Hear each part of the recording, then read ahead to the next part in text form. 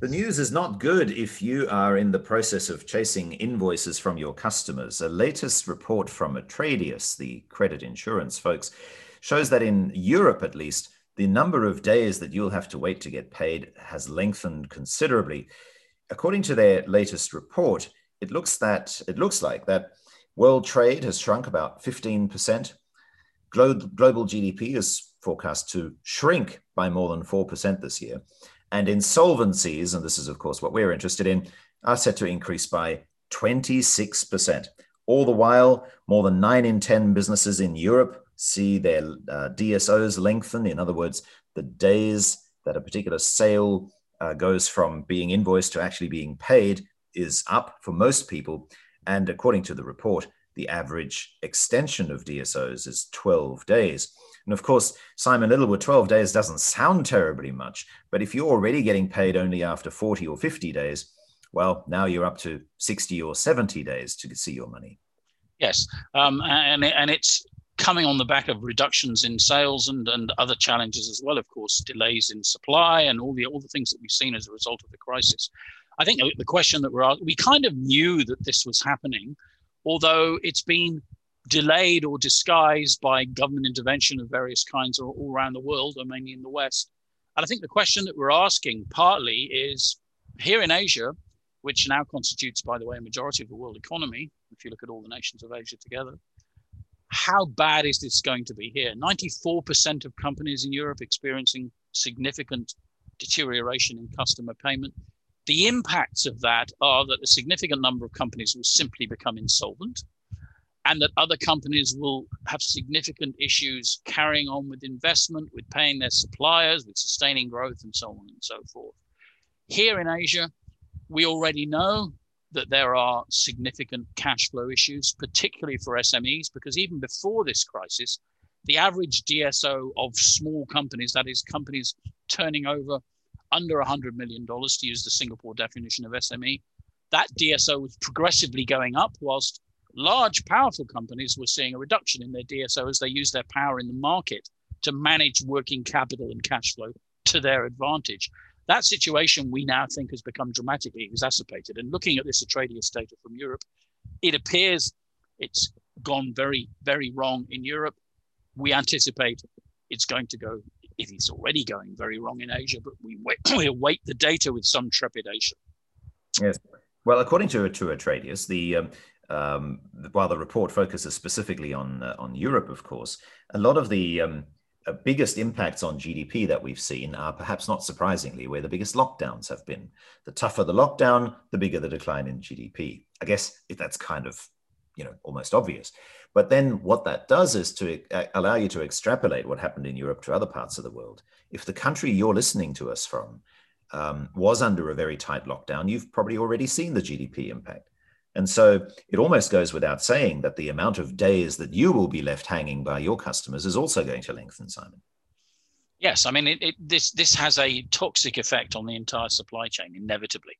And because of the way things work in business, those with the least financial clout tend to suffer the most because they have fewer options. If you're a big, robust company, you have the ability to hang on to your cash. You also have the ability to raise more money, either directly from a lender or by going into the market and using commercial notes. All of that kind of borrowing has grown very dramatically at historically low interest rates.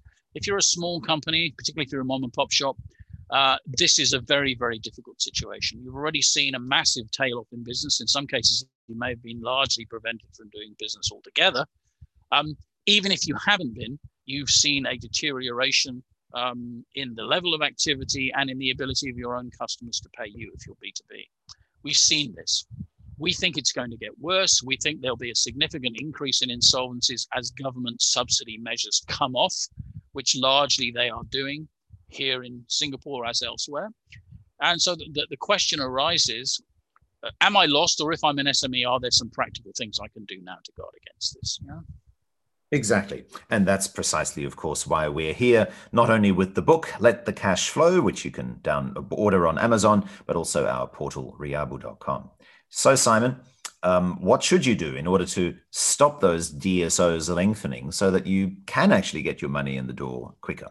Well, for those of you who are experiencing immediate cash flow pressure, there are a couple of things that you should do. The first thing is, and we've talked about this a number of times, is bearing in mind what we call Pareto principles. Bear in mind that a small number of customers, relatively speaking, will constitute the majority of what you're owed. Focus on getting really close to them.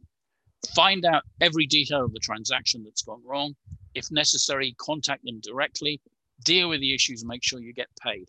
Don't be frightened into panic because you've got so many different customers. Focus on the important ones, firstly. Secondly, where you've got very good relationships with customers and suppliers that have gone back a long time, be frank and honest with them about your situation. They want to be in business for the long term as well. Stress that you do.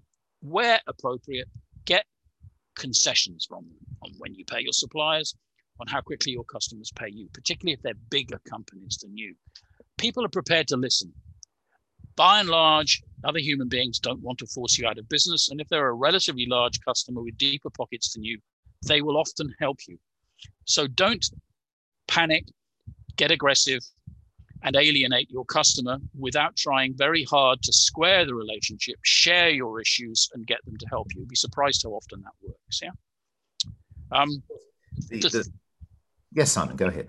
The third thing is, forgive me, I'll just trot out the third. The third thing is, you need to separate yourself from customers who are genuinely insolvent. So there'll be some companies, because everything I said previously assumes you're dealing with customers who have the ability to continue, are paying somebody every month, and your objective becomes to be the first in line to get paid. That is, when they pile up the invoices that they're going to pay this month, your invoice is in that pile. That's the objective with a solvent customer. With an insolvent customer, or a customer that threatens to be insolvent, you need to heighten your intelligence gathering capabilities, use your sales force, contact your competitors, because you'll be surprised how in times of stress, competitors are prepared to share more intelligence than they normally are. And make sure that where you have customers who are generally at risk of insolvency, that you minimize your exposure. That is, you stop selling to them, or before you stop selling to them, you strike a deal with them based on what we call a diminishing balance principle, which is you only sell them X if the amount that they pay you in a given month is X plus a certain percentage. In other words, so that over time, if you continue to do business with them, what they owe you goes down, not up. Get them to agree to a diminishing balance agreement if you can, and maintain it. In the moment that they don't maintain it, stop supply. There's no upside in continuing to supply an insolvent customer. Those three things will minimize your risk of continuing to supply insolvent customers, and they will ensure that you focus on the biggest opportunities to accelerate cash flow from your existing customers using relationship and Pareto. One final point. I'd hate to cast any aspersions on the Atradius report. After all, the research seems very solid, in fact, and the frequency with which they put them out shows that they are in touch with what's happening on the ground. They do know what they're talking about. However, obviously, it's of interest for the credit insurance industry as well as the collections industry to talk up this problem, because the next thing, of course, is that you might be saying, well, I need to buy some credit insurance. I need to hire a collections agency.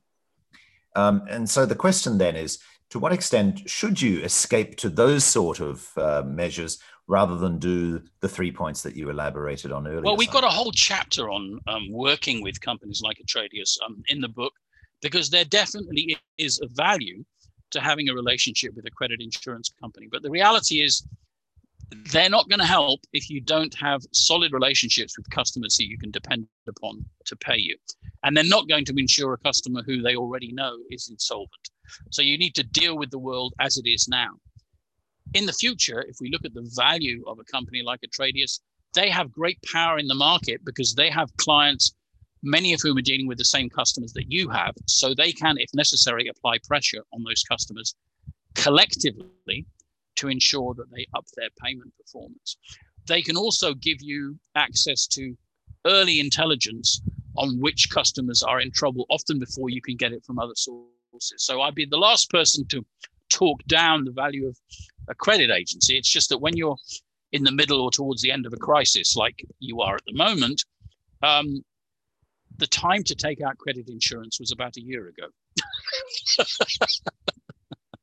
So by all means, look at it, but don't be deluded into thinking that you're going to get insurance for something that's effectively already lost. Yeah. Unless you have a time machine, of course. Yes. Good. Yes. Yes, that will be the next project on the agenda. By the way, if you'd like to download that report from Atradius Collections, just go to the description here of this podcast. We've pasted the link for you there. Or if you want an update on how to work with credit agencies and credit insurers, by all means, look at the book. It's Trade Credit Insurance, Section 5.2, page 131. I think it's an honest and fair look at what you can expect from credit agencies and credit insurers. And you can get the book from Amazon, Let the Cash Flow by Simon Littlewood and myself. And of course, there's also the Riabu website, the Riabu portal that'll help you put those points, those 3 points Simon mentioned, into action. Thanks, Simon. Thanks, Mark.